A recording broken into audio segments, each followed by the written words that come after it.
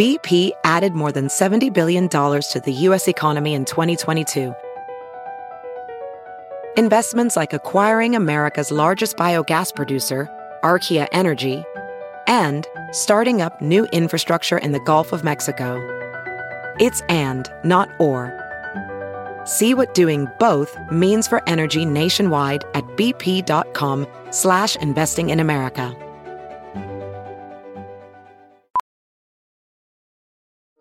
Welding instructor Alex DeClaire knows firsthand how VR training platforms like ForgeFX can help meet the demand for skilled workers. Anywhere you go look, there's going to be a shortage of welders.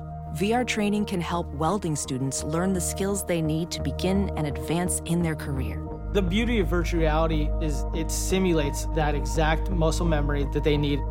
Explore more stories like Alex's at meta.com/metaverseimpact. The following podcast is a Dear Media production. Hey guys, welcome back to the I Love You So Much podcast with me, Kenzie Elizabeth, and not my producer Taylor today. This intro is actually just going to be pretty quick. Today, Thursday, if you guys are listening to it, the day this is posted, I'm currently in LA. I just got back from New York, and tomorrow I leave for Texas for the holidays. So it's been a pretty crazy, hectic week. Just finished finals. I'm really excited to go home for the holidays. I'm also doing Vlogmas on my YouTube channel. It's just youtube.com/Kenzie Elizabeth. So if you guys want to watch any of those videos, lots of vlogs, lots of great holiday content. I have some amazing holiday gift guides on my Instagram, which again is just Kenzie Elizabeth. But anyways, with all that being said, I hope you guys are having the best day. I hope you're having the best week and the best holiday season. Today's episode is with Liv Perez. There's so many things to say about her. We were laughing because she's like, I don't know. People always ask me like what I want to talk about because I just like, there's a lot of different ways we can go through this. Okay. So Liv Perez does a lot of things, as we've already kind of said. She's a journalist, a digital creative. She contributes to Forbes. She went to NYU. She interned a lot of places, but she interned for Teen Vogue. She also co-founded System of Service, which is a community that provides accessible and impactful service opportunities to people. That's just like a few of the things she's done. She hosts a lot. She also has her own podcast, which is the Friend of a Friend podcast, which I tell her that I like love that name, but it really is such an amazing podcast. If you guys are looking for new ones to listen to, highly recommend. So with all that being said, let's get into the episode. Hi. Hey. I'm so excited that you're on. Thank you for having me on. I'm excited to be here. We've already established that, well, one, I love your podcast. Thank you. Two, you have the best podcast name to ever exist. It's called Friend of a Friend. It's literally the best name I've ever heard in my life. Thank you. It's incredible.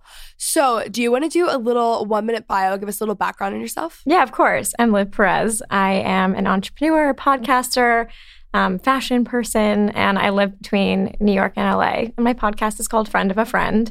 I interview young entrepreneurs on what it's like to be building a brand today, building businesses, especially in the age of like digital personalities and so many young entrepreneurs doing cool things. I was really interested in diving deep into that. Yeah, it's so good. Thanks. How long have you been doing it?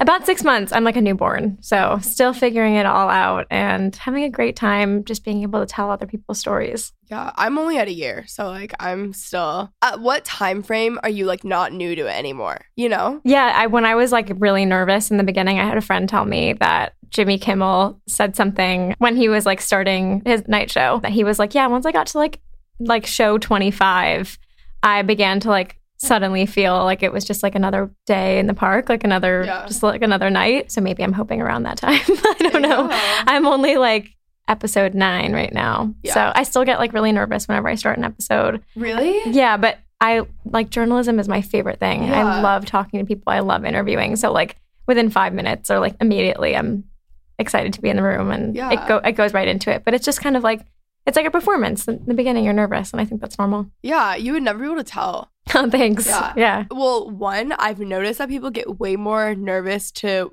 come on podcasts than to like do like a YouTube video or something. Right. Which I think is like kind of odd. Like I would think a YouTube video, but I don't know. I feel like I'd be more nervous for a video. For some reason, I've gotten nervous for like maybe one episode ever. Like, I don't know why I'm not. I think also because most of the time my producer Taylor's in the room and he's like, he has to edit this. I'm like the greatest person ever. But I think it's like easier because someone else is there. Yeah, so totally. You have like a comfort thing. Yeah, exactly. Totally get that. Okay, so we're going to do Hot Seat. Okay. Hot Seat is my favorite game. I just asked 3 fun questions. Okay. First question. This is my staple hot seat question. What is the best purchase you've made under $100 in the past 6 months? A really good friend of mine, her name is Scarlett Curtis. She just wrote a book, and I actually contributed to her first version of it, and it was called Feminists Don't Wear Pink. And her second iteration of it is called It's Okay to Feel Blue. And it's a collection of short stories and personal essays from really talented people around the world. I think like Ed Sheeran wrote one, Emma Watson wrote one, and it's all personal essays about their issues and struggles with mental health. That's and awesome. It's an incredible book. So that was a really good buy. And you should also buy her first one, which came out last year and was all about personal essays about feminism. That's really cool. Yeah. So that was also my great names. Yeah, the Feminists Don't Wear Pink one is actually called, the long version is Feminists Don't Wear Pink and Other Lies, and was all about breaking down the stigma of what people think feminism is, and then kind of the more female description of what it is from a personal level. And it's not just like the stereotype of like women who wear pink and burn bras and are very like opinionated and loud. And it was a really, really exciting thing for me to be a part of and contribute to. So, cool. I would support her series in any way. That's so cool. Yeah. Okay. Number 2, what is your ideal go-to everyday outfit? What I'm wearing right now, actually. It's so cute. Thanks. I'm like a big blazer girl. I want blazers in every single color, every single print. Where do you get your blazers from? This one's Camilla and Mark. I like them a little oversized, a little boxy. Yeah. That with like a white tee underneath, 3 dun jeans, and these Prada like combat boots that I've had for a little while now. Go to. So cute. That's the first thing I said to her. I was like, I love your blazer. Thank you. Okay, skincare or makeup item that you can't live without? My makeup item that I can't live without is the Chanel Beauty Lait Palette. It's basically like a palette with a concealer, a highlighter, and a color. And I keep it in my bag all the time. It's basically something I can like literally put like a highlight or a color and like conceal. I can go anywhere with it. Oh, that's awesome. And then skincare that I can't live without. Ooh, that's difficult because I'm always switching up my routine. I've been using Dr. Lancer's face wash for like 10 years now. Someone else that was in the studio recently was talking about that. Well, I started going to Dr. Lancer when I was really young because I live here, and he is obviously so amazing. And his product line also just works. So I've been using his face wash for as long as I can remember, and it's literally the only face wash that I use. So I think it's not like my go-to, but it's my necessity. Yeah. Yeah. Oh, that's cool. Yeah. Okay, so you grew up here. Yeah. And then you went to NYU, right? I did. So I moved out of LA when I was 18 to go to NYU. And just how was that experience? It was amazing. I mean, I think it was one of those things where it was like, I knew it was going to be very good for me in the long run in terms of going to a place that I would work really hard and meet a lot of people and be out of my comfort zone. I also knew going into it that I wasn't going to be getting the typical college experience. I wasn't going to like be able to be in frats and have like that type of like collegiate experience. But being in New York gave me like a whole new world of opportunities and kind of, I felt like put me on a little bit of a fast track. So by the time I had graduated, I knew exactly what I was doing and I didn't feel lost, which I think a lot of people our age feel towards the end of college. So especially, so I'm really grateful that I didn't really have that experience. That's so cool. So you grew up here. What was it like growing up here? Like, are you still, this is what I always wonder. I'm like, would you say like your closest friends are from home or like college? Definitely from home. Like my close circle right now are people that I've known my whole life. I love that. That's like, such a gift. Yeah. And I don't think that necessarily is a testament to like growing up in LA. Growing up is a really interesting experience in the sense that you will always go out and probably meet new people and have these new experiences. But what I at least noticed for myself is that you will always return home. And that was definitely like a big theme in my college years where it was like I was having so much fun doing all these new things at school, but like I always needed to go home because I have such a close-knit relationship with my family and my friends. And that was always really important to me. Do you have siblings? I have 4 sisters. Oh my gosh, no way. Yes. Yeah. What are you in the... I'm second youngest. Okay, cool. Yeah. Dang. I have like technically 6 step and 2 real siblings. So like I have a huge family, but like not all girls. That's actually so cool. Yeah, it's been great. So like I don't think I would say like the feminist movement was happening for our generation. I think it's been in popular culture and been a part of society. But I think for us, when we kind of had that feminist awakening, I would say, I almost didn't get it because I had literally been raised by strong women my whole life.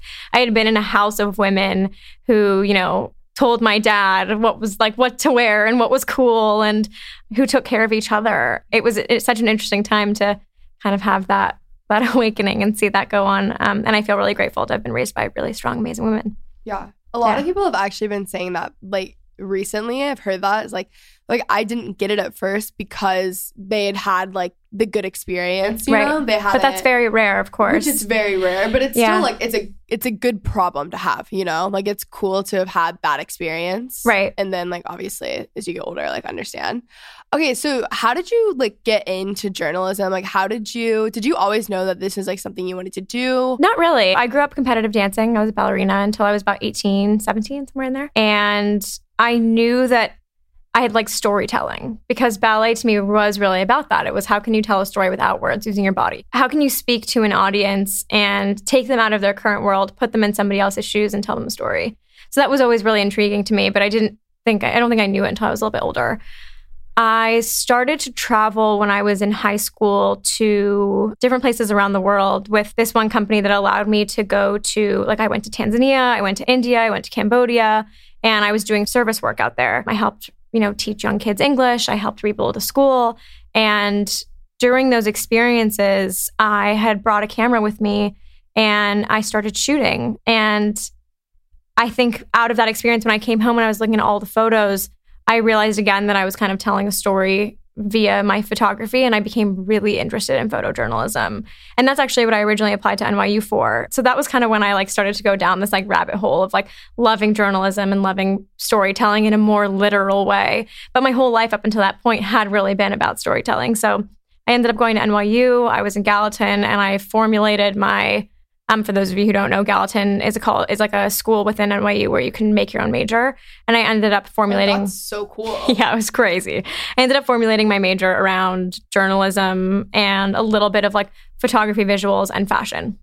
Oh my gosh. So it came full circle for me. I think it took, like most people, many different iterations of what journalism meant, but it was always an underlying theme in my life. Yeah, that's so cool. Yeah. Sophia Rossio, I was just recording with her and she was talking about how she's like, I feel like I've just been doing the exact same job my entire life, but just kind of moving up and getting paid more for it essentially. Right. She's like, I feel like my job now, she always says a camp counselor. That's what I started as. So it's cool because so often you see what you do, it just translates it's the same thing, but it's just you're translating it differently. That's so cool. I do feel like I've been doing the same thing for a very long time, just in so many different iterations to get to the point that I'm at today. And I think that's really important for people that are trying to find what it is they like, is trying as many things as you can, not to figure out what it is that you like, but to figure out what it is that you don't like. So you can slowly chip away at that and then find the one thing that actually makes you happy. And most of the time you'll realize, again, that you've been doing it for a long time. Yeah. Like me. I didn't. Cool. Yeah, it was a really cool moment when I actually was about a month or two into the podcast and I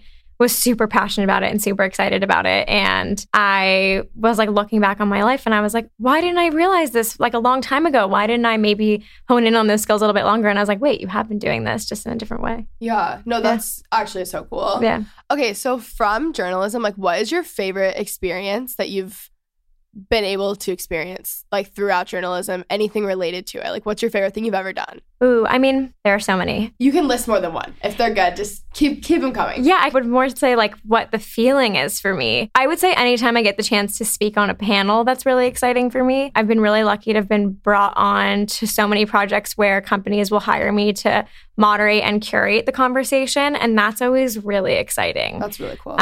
There is a creative incubator in Toronto called House that I worked with earlier this year, and they brought me on to curate and moderate a panel on female entrepreneurship and storytelling and how to bring your ideas to life. And that was such an exciting project because we were able to bring such amazing names together to celebrate and support their students at the creative incubator. So it was me, Jen Rubio, who started Away, who was also just on my podcast, Morgan DeBon, who started Blavity, Bella Hadid, Lala Anthony. But so that was just a really cool experience, was to not only one, curate the conversation and be able to interview 4 amazing people, but do it for something that's good and really be inspiring a generation of like creators and thought leaders that are really looking up to people like that and want to be inspired and want to be encouraged to go into the creative field. I think that's one of the many benefits of social media, is that you're able to get like your message out there before Totally. people. It's like, oh, I want to be a journalist, and it's like or I want to be a business owner or whatever, and it's this really straight narrow path. Like, not only has it given people freedom to kind of create their own job and create their own way and like take from so many different like realms of work and kind of put it in one, but also like you're able to share. Like, people wouldn't necessarily be able to like talk to them about like, how did you start this business? Yeah, how did you do this? How did you do that? But like now the information is like so much more accessible, you know? Yeah, one of my favorite things ever about the time that we're in is, yes, there are downsides to social media, but we're at a point in time right now that no other point in history we've been able to be a part of. We can talk to people around the world at the click of a button, and we can create communities and have conversations and relate on a common ground we've never really been able to in the past. Mm-hmm. So that's really exciting to be a part of that generation, but also be at like the forefront of it. And so, yeah, I feel really lucky to be in this time and place where we can do that. Yeah, it's so cool. So, okay, basically like getting into like the details of how to start like moderating panels and how to kind of just like basically just how to start in that realm. Like, what advice would you give to someone, and like what are like the practical steps? Ooh. I mean, from a practical perspective, I think the biggest piece of advice that I give to people and to myself constantly is people can't see you a certain way unless you show them. So no one's ever going to see you as a moderator unless you put yourself in the position for them to see you as such. So it's like, I remember when I first got my first moderating job, I had been doing a lot of work in the journalism space. I had just started writing for Forbes, but I'd also been doing like series for other companies as well that kind of put me in the space to show me as like a host and like a live personality. Yeah. How did you start writing for Forbes and like the other companies? Yeah, that was by chance. So I was with an agency that actually put me in touch with Victoria's Secret for the Victoria's Secret fashion show about 4 years ago. And Forbes needed coverage for it, and I had the access backstage. So I think people always ask me, and people are always like, well, you know, like this situation was luck, and that's what got you there. But I think it's so much about, yes, I believe like in luck, and I believe that those moments are really important, but it's also like, okay, once you're put in that position, how can you work it to make what you do different than how anybody else is going to do it? And anyone can get lucky. There's a difference between getting lucky. Like, you can get lucky and fall flat on your face, or you can get lucky and like you're already prepared and you're ready, right, and then you accelerate with it. Right. So like, even if something was by chance luck, let's say, like you were prepared. Like, that doesn't take away from like your ability to do it, you know? Right. But like in that moment, you know, so I had my agent and I had the Forbes team and myself going backstage. One of my best friends is an amazing photographer. So I was like, hey, I'm going to bring him backstage with me and we're going to get amazing shots. I knew some of the girls backstage. I knew some of the makeup artists. So it's like, you can be put in that position, but how you work it depends how far you're going to go. Exactly. Yeah, that's so cool. All right, guys, really quickly, I just wanted to talk to you guys again about Zola. So Zola is the wedding company that will do anything for love. It's reinventing the wedding planning and registry experience to make the happiest moments in couples' lives even happier. So many listeners of this podcast currently are engaged. I know this because it is all over the Facebook group. This is definitely like a holiday season thing. I feel like so many people get engaged during this period of time. So I thought that Zola would be the perfect thing to share with you guys at this time because so many of you guys are engaged, as well as some of my friends on real life. So I will be also sharing this with them as well. Just thinking about wedding planning and watching people have to do that, sounds so overwhelming, and Zola just really takes a lot of the stress out of wedding planning. They have free wedding websites, the easiest wedding registry, and affordable invite suites, and more. So Zola is the absolute best. So personally, my favorite thing about Zola is their wedding registry. So they have the most helpful wedding registry ever, and they make the process very easy and fun. The Zola registry is also on your wedding website that you can make through Zola as well. So guests are able to get wedding info and buy gifts in one convenient place. I really appreciate this because having everything in one place is very helpful. I like the links. I like everything that Zola is doing with this. So basically, they are the only place where you can register for honeymoon funds and gift cards along with physical gifts. That is brilliant, and I cannot believe it hasn't been done before. So good for Zola. They also carry all of your favorite brands. So they have Cuisinart, and they also have Airbnb, guys. That is such a brilliant gift. I love that. Couples and guests love free shipping, smart returns, price matching, group gifting, and more. So Zola is actually offering my listeners $50 toward your registry when you go to zola.com/ILoveYou. So again, you guys can build your free wedding website on Zola and get $50 towards your registry. Just go to zola.com/ILoveYou. That is ZOLA.com/ILoveYou and get started today. All right, guys. So with all that being said, let's get back into the episode. So if someone is, let's say it's like a 12-year-old who wants to get into all of this, like, what would you say now? Put yourself out there as much as you possibly can. Again, we're at a time now where we have all those resources. I didn't have the resources that a 12-year-old has right now. I didn't have the ability to have a YouTube channel or use IGTV and build an audience and talk about the things that I like. So I think if you can use the resources around you to, again, show people what you can do, that will get you that much further. Yeah. And being able to like cultivate those skills at a really young age, I definitely didn't have the ability to do that when I was 12. So it's an exciting time. And I think if you're 12 and you know what you want to do, the more power to you. Yeah. How do you define being a digital creative? Oh my gosh. I think that's like the bane of my professional existence right now, is this whole idea that like I don't blog, but like the whole world wants to call me a blogger. I love fashion, but I'm not like a fashion influencer per se. There's always this like necessity to like put a label title on what it is that I do. And I can't even label it myself, so I can't blame other people to do it. I like digital creative. I like to say that I am a journalist and an entrepreneur. Being a digital creative to me is having the ability to put the ideas in your head into something that you can show the world. So whether it's like, you know, if a brand comes to me and is like, hey, we have this new product and we want to build out a campaign around it and promote it for the launch, and me being able to like ideate and concept what that looks like for me and my audience, that's really what that means to me. I've always been a creative person, but today it's more like, how can you take what's in your head and see it as an iteration on the internet for like as many people in the world to be able to see? So I think it's just kind of like that ability, like having that kind of switch in your brain and being able to see it in a different way. Yeah, no. I actually love the term. I think it's like great. Yeah, no, I mean, I have nothing against it. No, even when people ask me what I do, like I know what I do, but it still is like, it's just such a weird, I don't know. It's such a weird thing. I think also you're able to be so much more than just like one or two things. Totally. Now, especially in the realm of work that we're in. Yeah. When people are like, write me a bio, and I'm like, okay, but like how, like, can it be a page? Yeah, exactly. Like, I don't really know how to like answer that, but. Right. I'm really into LinkedIn these days. Yeah. You have a really good LinkedIn. I actually looked at your LinkedIn. Honestly, probably, I like need to fix mine. Like, it's probably one of the best ones I've seen. Thanks. I just think that like, you know, people today I think are really, really positioned to like go on Instagram and look at who people are.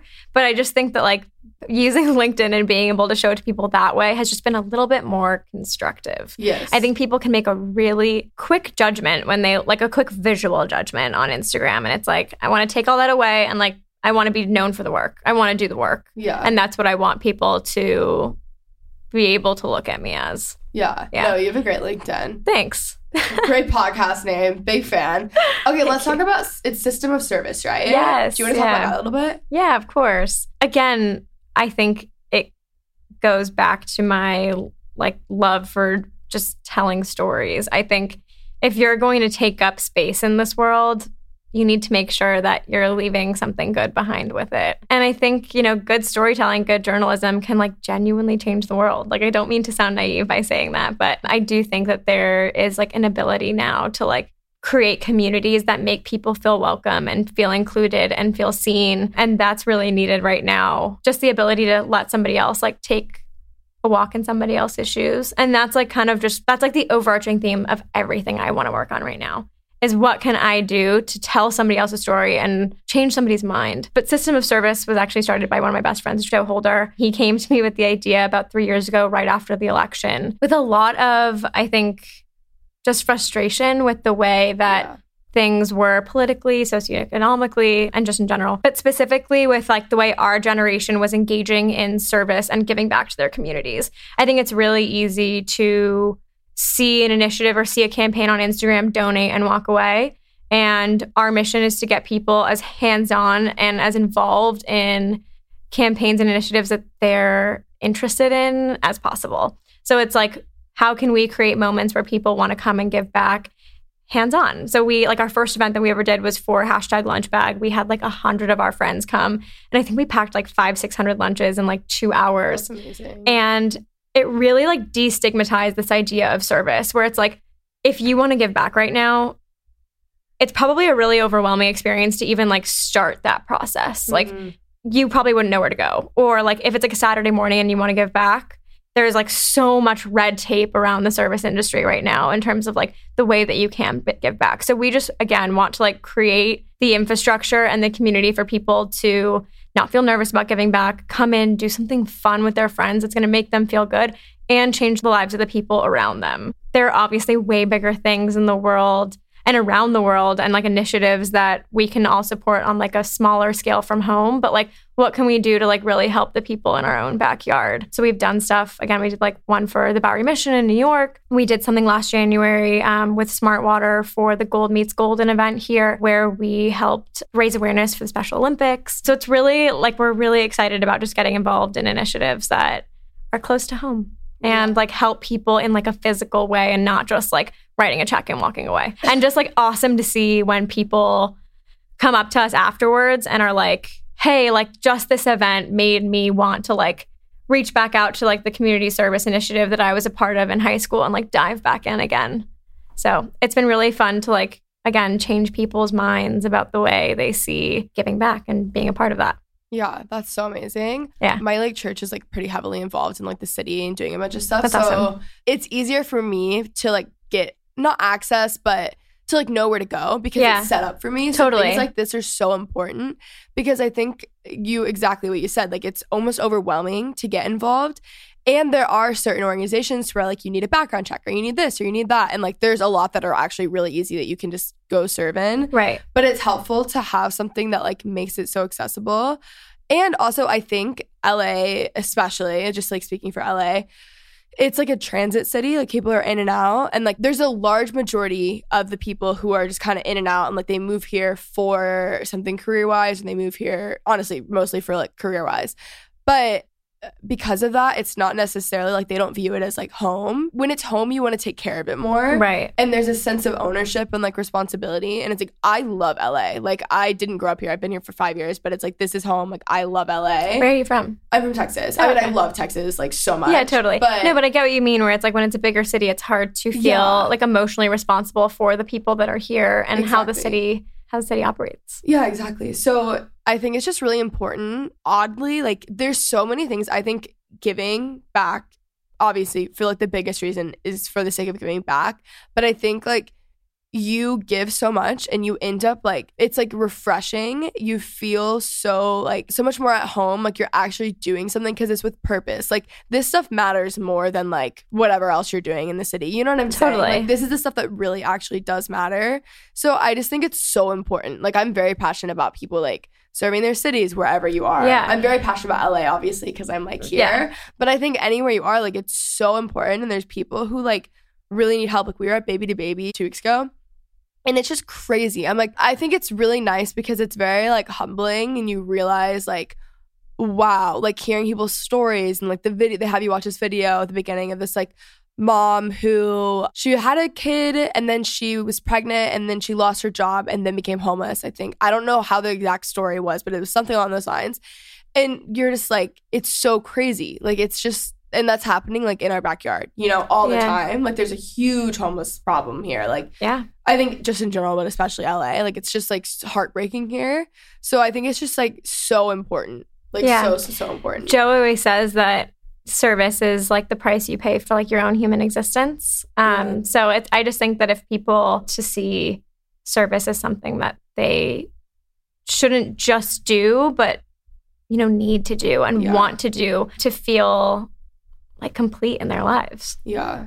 It really is like, I don't even know how to describe like how it feels. And I don't mean this in like a selfish way, like do this so you feel this way. I just mean like, I think we were like created to do this. You know? For sure. I think it's like that goes into purpose and that goes into like just like human nature, like how we're supposed to treat each other, you know? Definitely. Okay, so let's talk a little bit briefly. I know we talked about NYU, but a little quick, like a lot of people that listen to this podcast are people who are like going to college soon, or I mean, most of them are already in college or like transferring or whatever. So what was your experience at NYU? Like, did you love it? Did you hate it? Were you really homesick? Ooh, I mean, I was definitely homesick, but I think I was able to, like, if you're someone that's homesick in college, the biggest thing that I can say is get involved in as much as you can, especially if you're an NYU student listening to this. I think that there's like a really big stigma against like clubs and like frats and sororities at NYU. And people are like, I don't want to be part of that. Like, I live in New York City and I'm like too cool to do all of that. But I joined a bunch of things during my time at NYU and it made the world of a difference. I was the creative director of the NYU fashion magazine. I was involved in like the fashion club at Gallatin. And all those experiences, one, like kept me busy and like gave me like a real grounding purpose at NYU. But the biggest thing that I took away from that, looking back on it later in life, that like I wish I could tell kids in college now, is getting involved in those things allows you to meet like-minded people that have the same passions that you do. And 90% of the time, those people that you meet in college are the people that you're probably going to work with later in life. Yeah. All the people that I've worked with in college are like very much in like my proximity in the fashion industry today, and being able to work and collaborate with people that I'm friends with and like have a background with, it's more exciting and it allows me to be a little bit more creative, and I feel really lucky. I don't feel as much in the dark in the industry that I'm in because at least I know people. So like that was a big thing for me, was like I felt so excited when I finally got my foot in the door in the industry and I got to see everybody else around me do the same, and we all did it together, and that feels a lot more rewarding. That's really cool. Yeah. Was it easy to make friends? I had a little bit of an advantage because NYU is definitely like an LA transplant college. There were so many people that I knew from home, which was great in the beginning for me to have just like a backbone to stand on and a support system. But I definitely, like, by joining all of those things, force myself to like make new friends at the same time, because that's really important. I think it's so easy for people to stay in the same bubble, but that's not the point of college. I actually had a job like days before my first day at NYU, which like was the craziest thing ever. I like got a Teen Vogue internship and I started working there like before I'd even started college. I was like 5 days new to New York City and was taking the subway to Times Square every day and like really just like jumped into New York life. And although that was a very overwhelming experience, I'm so glad that I got that job in the beginning, because I met so many people that ended up being like my mentors and the people that like guided me through my time in New York, because I had gotten a job the second that I got there. And it gave me like an external purpose than just going to school every day. No, that's amazing. Yeah. What was that internship experience like? Amazing. I will say that like Teen Vogue was definitely the catalyst for my entire career and was something that I wish they still did today. Condé Nast doesn't do internships anymore. But I ended up getting an internship in Teen Vogue Entertainment, and the woman who hired me is like still a big mentor of mine today. But it was funny because obviously moving from LA and going to New York, like the last thing I wanted to do was entertainment. I took it because I wanted to get my foot in the door, and it was a good decision because they ended up hiring me another semester and they moved me to the fashion closet, which was where I really wanted to be. So I ended up being there for like a little over a year, and it was just the most incredible experience. I learned so much. I met so many people, and I really like was at the core, like the epicenter of the industry, and saw so much that like ended up being a big part of my career later down the line. That's amazing. Yeah, and it came full circle. I mean, the girl who I interned with while I was in the closet is now Lindsay Peoples, who's now the editor-in-chief of Teen Vogue. And she was just on my podcast like 3 episodes ago. So you never know like who you're going to meet in these situations and how they can play a really big part in your life later. I think that's so cool. I think it's really important too to take, I mean, not that like anything at Teen Vogue is bad, but like you said, you didn't want to do entertainment. Yeah. And it ended up getting you to like where you wanted to be. And yeah, it's like, for sure. Doing things so often, people are like, it's not exactly what I want, so I'm not going to take it. Yeah. But I think you need to do things that like get your foot in the door, and then you'll have more ground to be able to kind of move into what you want to do. And I think experience is experience. Totally. I mean, you need to pay your dues. And I think like that's why I had a really big problem with when the Condé Nast thing happened with internships and they got rid of them. Although I do understand that there was probably some like abuse of time and power there. And like some of the interns weren't getting paid for like extreme overtime and strenuous situations. You know, I was at Teen Vogue every day till like 7, 8 o'clock and still had to go home and do schoolwork. But even though it was exhausting, I was so happy to be there and felt so grateful to be there because I was building a name for myself and I was doing the work and paying my dues to try and get to where I wanted to go. So I think that's also something today that like a lot of people overlook a little bit, is especially young teens in college, is that like paying your dues is a real thing. And the harder you work, the more it'll pay off. Nothing comes easy. Why did they get rid of internships?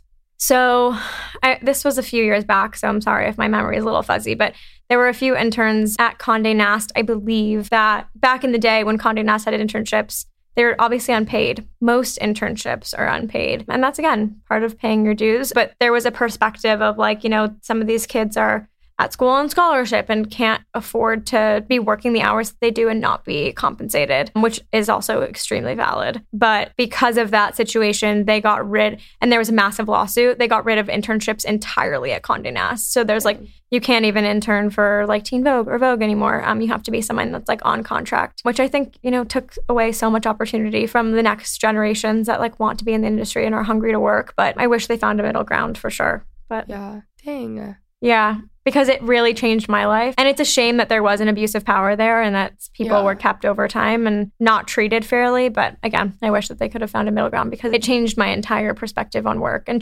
dramatically changed my career path. Where else have you interned? Did you go elsewhere after that? So my first internship ever was at C Magazine here in California. Okay. And I interned there when I was in high school. Then I went to New York. I did Teen Vogue for about a year.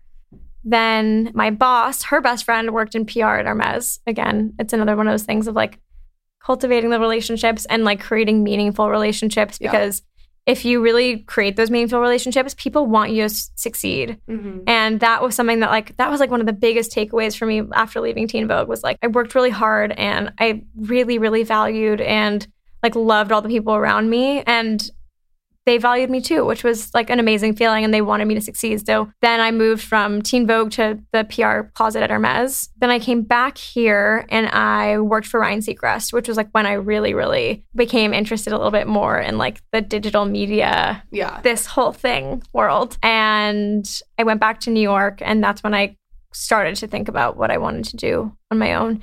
That's when I like kind of boosted up my Instagram a little bit and started to like reach out to fashion partners and see how I could get my foot in the door. What year did you graduate? 2016 in May. When you graduated, I know you kind of flipped between the two, but did you immediately come back to LA for a time period? Did you stay out there? No, I stayed in New York. Okay, cool. It's only been in the past like 2 years that I've been bi-coastal. And that's been really important to me as a creative person, just to be able to constantly be like shifting my brain, but also just, you know, my family's here and that's really important to me. And I like being able to have my foot in the door in both places and work with, you know, both industries that are always changing on both sides of the coast. Does that ever stress you out? Yes. See, I think like that would be like my ideal life, but I'm like, I feel like I would be so stressed out. When people are like, oh, I wish I could have your life, I look at them and I'm like, no. Let me tell you something. Like my friends, someone's always hating me. Whether it's like my family for not being home enough, or like my friends in New York. I've been in LA for a month right now, and I'm going to be here for like another month because of the holidays, and like I'm doing like podcast production here. I'm in a group chat with my friends where it's like they are literally like poking me every day, being like, Bullying you out of the we group heard chat. Olivia literally bullying me. I think I'm scared. I'm afraid one day they're going to like stop texting in that group and there's going to be another group chat that I'm not a part of. Yeah, that's so scary. They're going to kick me out. No, I'm kidding. They love happen. me. Guys, if you kick me out, I'll kill you. No, I think I would just be more stressed out about like having things in two places or like, that's what would, like my clothes things, like that's definitely a little alarming sometimes. But no, I think, you know, it's one of those things where it's like, if you're willing to put in the extra effort to keep the relationships that you have and continuously make them meaningful and continuously be a part of their lives, then okay, do bi-coastal. But it takes a lot of work. Like I'm constantly catching up with people. Yeah. Constantly. No matter what coast I'm on, even like with my closest friends in the world, it's like, okay, like let's have lunch and catch up. I could go back to New York and like there's like a slew of people that I need to see and catch up with too. So if you're willing to put in that extra effort, you could do it, but otherwise it's a lot harder than it seems. Yeah. And I think too, you kind of have an advantage like going to NYU because you kind of had to learn that then, you know? Totally. And also like my foundation's in New York. I feel really lucky to have gone to college in New York because like I built my foundation there without even knowing it. Yeah. By the time I graduated, I had so many friends that were moving to New York for like the first time ever. And you're like 10 years ahead of them. Completely. Yeah. So I'm really lucky that I made that decision to like go to a metropolitan school and like continue to do that. Did you consider going elsewhere or were you set on NYU? I really liked Brown and RISD. Again, at the time that I was graduating, I was so interested in photojournalism. I wanted to like be Christiane Amanpour. I still do. But I wanted to like travel the world and do that. And there was like a Brown RISD program where you could like study journalism and photography at the same time. But I ended up setting on NYU because I was just like, I want to be at the heart of it all. I don't want to be at a disadvantage when I graduate and kids have already been there for 4 years and know what they're doing. That's so smart. Yeah, it was a really good decision. I don't regret it at all. Yeah, that's amazing. Yeah. Okay, so in the spirit of being bi-coastal, can you give us like 3 LA hotspots and then 3 New York hotspots? Like your go-to places. Oh my God, this is so difficult because I'm not cool. I go to the same places. That's how I am. I don't go to anything. I have my places and that's it. I know. Okay, in New York, Fort Charles Prime Rib is probably one of my favorite places to get a burger. It's so good. I love Ruby's Cafe. I go there with friends all the time. And I'm obviously only giving you restaurants because all I do is eat. And what else is really, really good in New York? I mean, like Siddell's is just a classic. I love Siddell's. Go get a good bagel. Their pancakes are insane.